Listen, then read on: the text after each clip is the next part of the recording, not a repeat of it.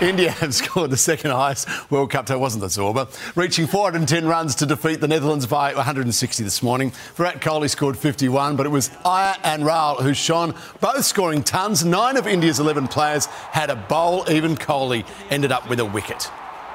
An attack is so threatening, you don't want to get out to him, but you do, just like that. He gets a wicket. Yeah, the semi-finals commence on Wednesday night between India and New Zealand before Australia takes on South Africa on Thursday.